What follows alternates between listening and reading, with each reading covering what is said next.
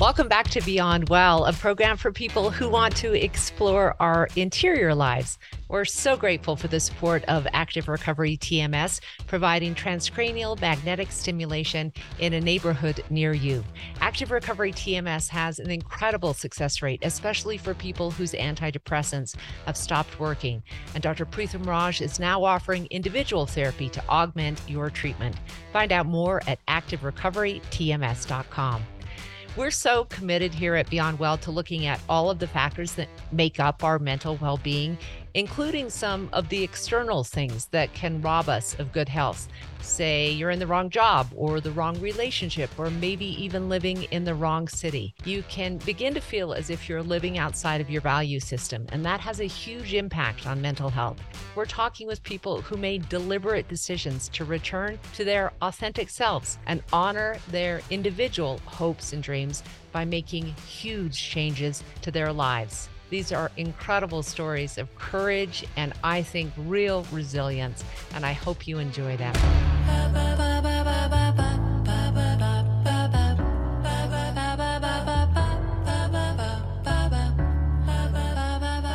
Our first guest is the author of, get this, 14 award-winning novels, memoirs, and works of nonfiction, including the best-selling Kick-Ass Women series. The reason that I asked her to be a guest is her last book was just so well written and so on point for what we're talking about. It's called In Praise of Difficult Women. And I think that sometimes when we are trying to make decisions and live in integrity with our own values, the outside world might see us as being difficult because the role, especially that women are supposed to take, it is a surprise to people when we actually express our own wants and needs. But Karen Karbo made a miraculous move that I think is one that many people, especially women of mid-age, dream about making. And I hope that you really take away some of this incredible advice that Karen Karbo has about living your authentic life. Karen Karbo, welcome to our program. When I did this, started this project, you were one of the first women on my mind because of your willingness to actually leave your country, leave the country that you had grown up in, where you had all of your success as a writer, and start over. Can you walk me through? Yes. Well, it sounds, the way that the shorthand version of it sounds that just one day I woke up and this was going to happen. And in point of fact, I'm not sure if it would have happened if we hadn't discovered this place in France. I guess a sidebar is to people who often think, oh, I can't stay in this country. I can't stay in the United States anymore, which I actually wasn't one of those people. I just thought, where we lived in Portland was great and we had great friends. But we did in 2010 discover this village in France. And a friend of ours who's an attorney in Portland and a mad, crazy Francophile had discovered this little village named Couillure. And she invited us to come. She did this great thing where she found this big house and she would invite friends to come and basically rent a room. They all had their own bathrooms for $50 a night. And then that sort of funded her to be able to stay there for 6 or 7 weeks in the early summer. Our daughter was going away to college. And she said, why don't you come in September? And we just, thought, well, why not? This is the great way to kind of kick off the empty nest. So we went, and that was 2010. We fell in love with this place. We kept coming back. Every time we came back, the next year we did what our friend did, which is basically rent the same big house during different weeks and invited friends. And we got to know it and love it. And the other thing that happened that made this possible is that technology kept improving. The first year we came in 2010, there was no Wi-Fi in the house. We had to take our laptops and go to the internet cafe. It was kind of like this cheesy sports bar where they would watch football and tennis and rugby. And anyway, but even the next year, in the house that we lived in, they had installed Wi-Fi, which was as good as the Wi-Fi we had in Portland. And then by the next year, the Wi-Fi was faster. Wow. Meanwhile, all of our phones, the first year, you had to rent a phone for international travel, or you had to get a plan, and it was complicated. But by the time like 2017 came, our phones worked. We started bringing work here. We started staying a little bit longer. I would email people and say, I'm writing to you from France. And you know what? People, it turns out they didn't really care where I was coming from. Uh-huh. Like, Yeah. it was mildly interesting. And it was interesting because we were 9 hours ahead of the West Coast, Yeah. but only 6 hours ahead of New York. Right. So it was very easy to conduct business. And it just occurred to us that because my husband is in computer technology and security, and he now has clients in the US and clients here, it was something that as our love for the village grew and we started knowing people, and it just became clear that this was something that we could make work. Can I ask Um, you about the interpersonal and sort of psychological stumbles? First of all, how do you get on the same page with your partner? Because I've known people who dream of this kind of fantasy, and one year the wife might want to do it and the husband is completely not interested. The next year, the husband is so gung ho and the wife has, she's made friends at tennis, whatever it is that gets in the way yeah, of people actually really problem solving. Do we do this together? So take me through that process. I want to say that yes, I do know people like that as well. Oftentimes, there's sort of the dream that they kind of hold together, but it changes, especially when you start looking at the really practical matters. I have to say that we were fortunate, and we actually talk about this a lot. Our degree of interest in doing this, we were pretty much on the same page. Hmm. Part of it, there's a couple things. I think part of it is where we live. We both grew up in Southern California, and where we live, the topography and flora and fauna are very similar Hmm. to where we grew up. And we're Yeah. right, we're a block from the sea. We both grew up with a big beach culture. And so I think some of it just fundamentally spoke to a very childlike part of both of us. Mhm. That if he had grown up in Boston and I had grown up in Portland, like Right. maybe we wouldn't have been so simpatico on that front. That was that. And he's just pretty game. And I will say though, Sheila, we are also both people that really leap before we look. It was interesting in 2018, on June 29th, 2018, our daughter got married. And on June 30th, we were like, it is time for us to go, because if we don't go now, there's going to be a grandbaby. And once there's a grandbaby, I just think I probably, all of my kind of gung ho, let's do it, would be compromised. One of the things that you just brought up, and this has become a theme for so many women over 50, is they're sort of navigating who am I in this next chapter and what is most important to me, is allowing themselves the freedom to say, actually, this is my personal want versus the want of my daughter, grandkids, all of the people in your lives that you have taken care of. And so was there a process that you went through to sort of unleash yourself from that responsibility and that, like, oh my God, what if the baby is born and we have a residence here? Well, we moved on May 15th, 2019. And I think by May 30th, 2 weeks later, we got a phone call and our daughter was pregnant. Yeah. Like, I think they took us to the airport and then went home and got busy because they were like pregnant instantly. And in my mind, I thought they would take a minute, take a minute to be a couple. And I guess, that's maybe just a generational difference. But, They just needed you to get out of the country to feel oh the my vibe. God. Right. So, I mean, I think about it every day, I have to Yeah. say, because now our granddaughter, Luna, is 2.5. Oh my gosh. I don't know how things would have been different if COVID hadn't happened, Yeah. because we were stuck in a way. Like, there was a moment in time. I mean, I guess Americans could always have gone back, Mm-hmm. but it just didn't seem prudent to travel. So we were stuck here in a way. And, that complicated matters. But I did think, and I do think, and I talked to my daughter a lot about, am I somehow, making a mistake in terms of my relationship with my granddaughter to not be there? And we talk about it a lot. I think, they weren't unhappy to not have us breathing down their neck. But I do think right now, I mean, my son-in-law's family is in California, and so they sort of see each other a lot more. Mm-hmm. And my ex-husband is in Portland, and so he's there. So there's plenty of grandparents, Mm-hmm. but it is something I struggle with a teeny bit. I really sit and I kind of do this thought experiment and I say, okay, I never moved here. I'm in Portland. And what does that look like? Do I come over and sit on their couch every day? Mm. How much do I babysit? And like what does that life look like? And I don't think my daughter would want me to come and sit on our couch every day.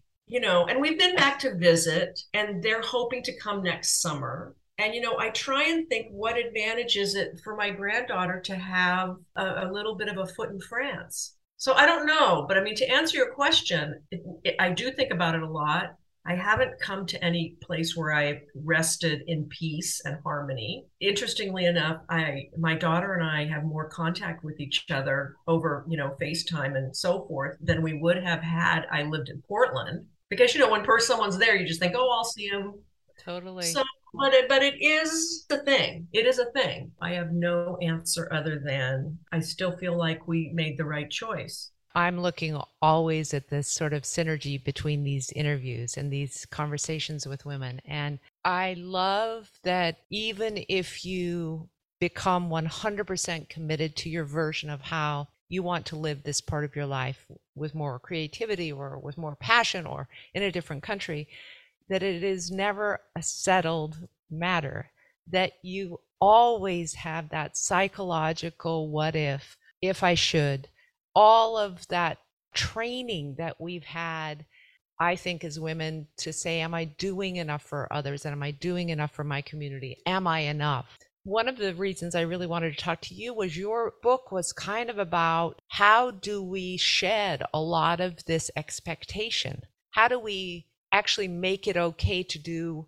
what we believe is best in this moment and in this time of our lives? Well, you make a choice that you think is the right choice, but that doesn't mean that you don't have doubt or places where you're unsure. Not that it's a binary choice, but I think, people or women who decide, well, I can't do that for myself. I have to stay here. I have to be able to be a grandparent or be there. Then I'm sure they're thinking about what is it that I could be doing in this sort of latter part of my life to really enrich myself that I am not doing. And praise of difficult women, a lot of these women made bad choices, interesting choices, unusual choices.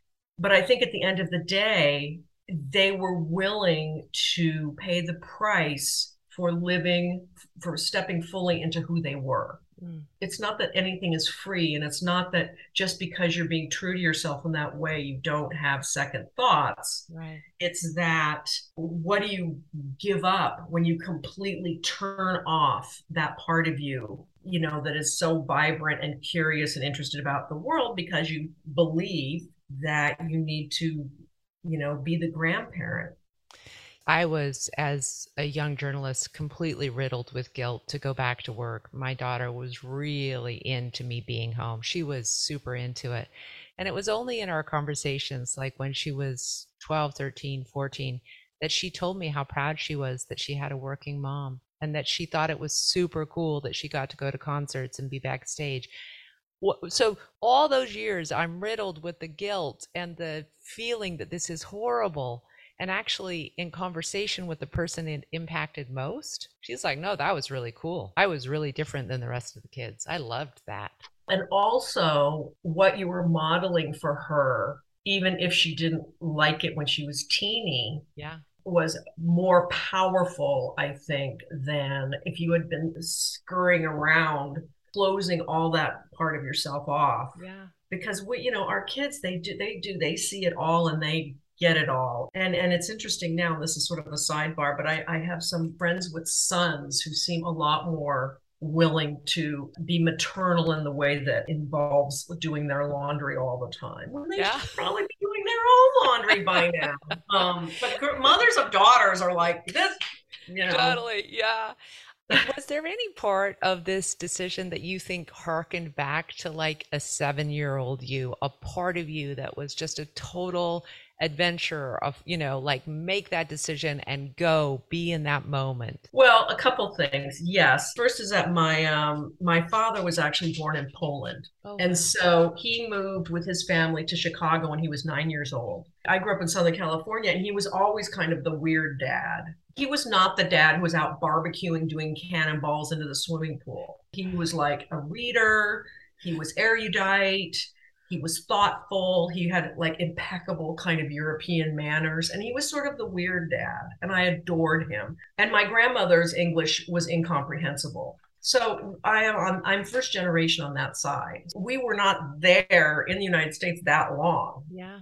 Really. It's not like they came over on the Mayflower. So, how I saw my dad being in the world from the time I was born was a more European orientation. Yeah. So I felt like it wouldn't be completely weird. And plus, I had been to France like about 27 times by then. And then also, my mother died when I was 17. Hmm. She had dreams and things that she had wanted to do that she kept putting off, in part because she was waiting for me to go to college, which I did that fall. When you lose a parent young or experience something like that, especially one who had wanted to do things that she never got to, is you realize that really things could happen that would keep you from moving forward or doing this thing. Wow. And part of me thought, like, I got to get over here so that I can keep walking up and down the hills of this village before I have my walker and my hip replacements. And when you lose someone young like that, my mother was 46, like, you realize, like, if you're going to go, if not now, when? You know what's going to happen. That's right. There's no dress And rehearsals it going feels on. really real in Totally. a really actionable way when you've had that. So I think those two things, and also a just irrational ability to think I'm gonna be fluent in French before I die. If Yeah. it kills me, it may kill me, but Can it's I so ask you, hard. if someone, and I'm not going to say that other women listening might have the desire to move to France, although many people do, of course, but say they have the desire to ride again, or to ride horses again, or to do something that other people might deem really, really crazy. What questions do you ask yourself about what is going to be most important for you at this stage to actually help you zero in on what to do next? We all we have Marie Kondo to thank for sparking joy, but I think all of us know instinctively something that sparks joy. That if logistics were not part of it, if money was not part of it, if time was not part of it, what would, make you feel just giddy, Mm. delirious? And yes, maybe it's horseback riding, maybe it's ballroom dancing, maybe it's painting. I think if we're honest with ourselves, we feel that little firework fizzle up in there. Being quiet enough to know what that is. I mean, I think a lot of times it's like people will be instructive and say, you have to go on the yoga retreat for, and you're thinking, okay, but like, is this going to be my thing? I mean, but I think that we know, and it often, as you suggested, it often does come back to things that really excited you when you were little. And then I think you can work around it. And it's amazing because even a little small dollop, like you brought up horseback riding, you don't need to like buy a horse. Like, you can lease a horse because everybody needs their horses worked. And you can ride that horse once a week for 1 hour, and it can change your life.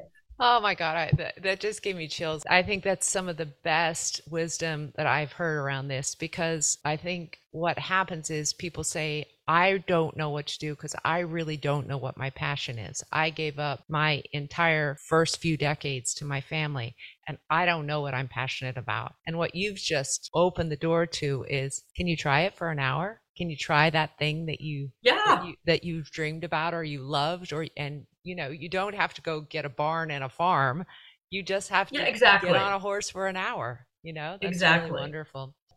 Prioritizing something that gives you so much happiness then allows other people to do that for themselves, because there's not enough happiness. Karen, I'm just going to kind of close by asking a really practical question about the practical obstacles that you guys faced. I've followed your blog and absolutely love reading the minutia of Thank you. adapting to French life, not just the language, but the forms and the getting this done. And how do you reconcile kind of the dream that we want for our life versus this drudgery reality when it comes to adapting to something new and challenging? Yeah.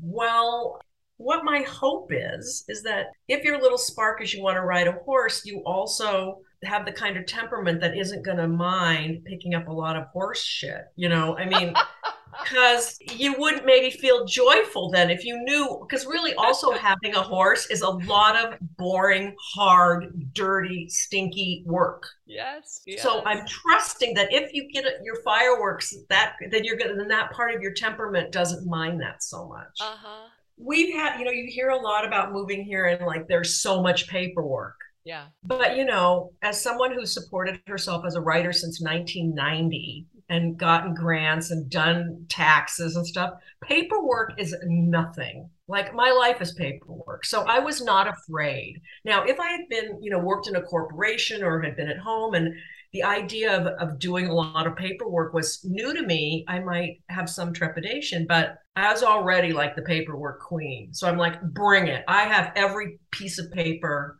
And it's true, the French require every piece of paper that your hands have ever touched Uh-huh. regarding an issue.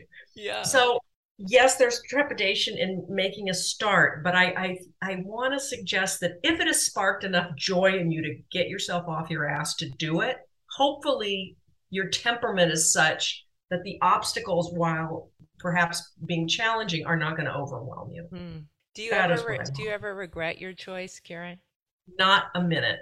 Isn't that Nice. crazy? No. And something else really wonderful has happened. Normally, I mean, this is you were talking to women, and then they're dragging their spouses around, against their will sometimes. But Jared has, just by sheer luck, our next door neighbors. They live in Paris, but they're here half the time. And Jared and Mark have become like the kind of friends boys make when they're in sixth grade.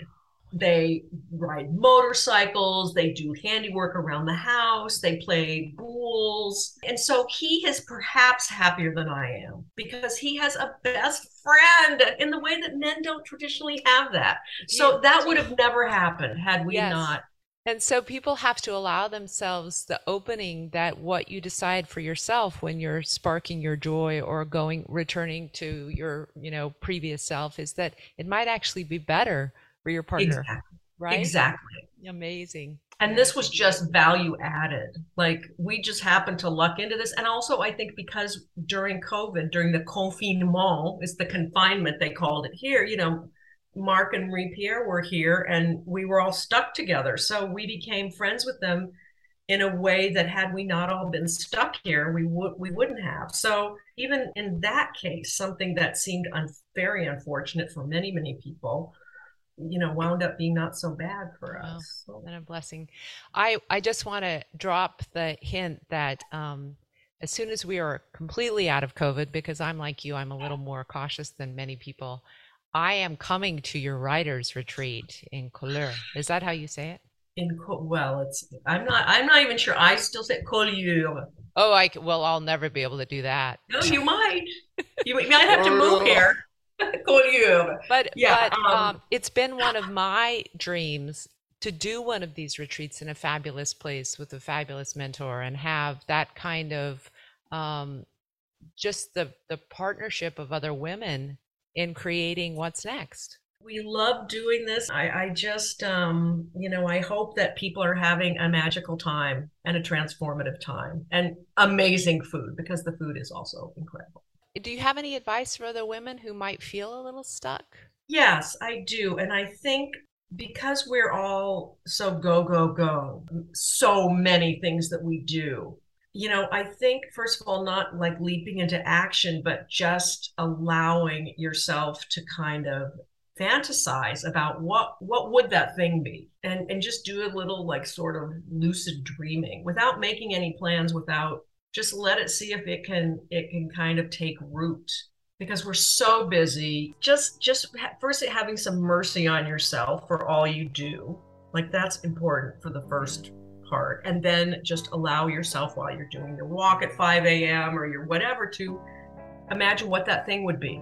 Well, I have kept you from your French happy hour, and I know how important that is to you. True. It's been so wonderful to talk to you. I have loved this conversation.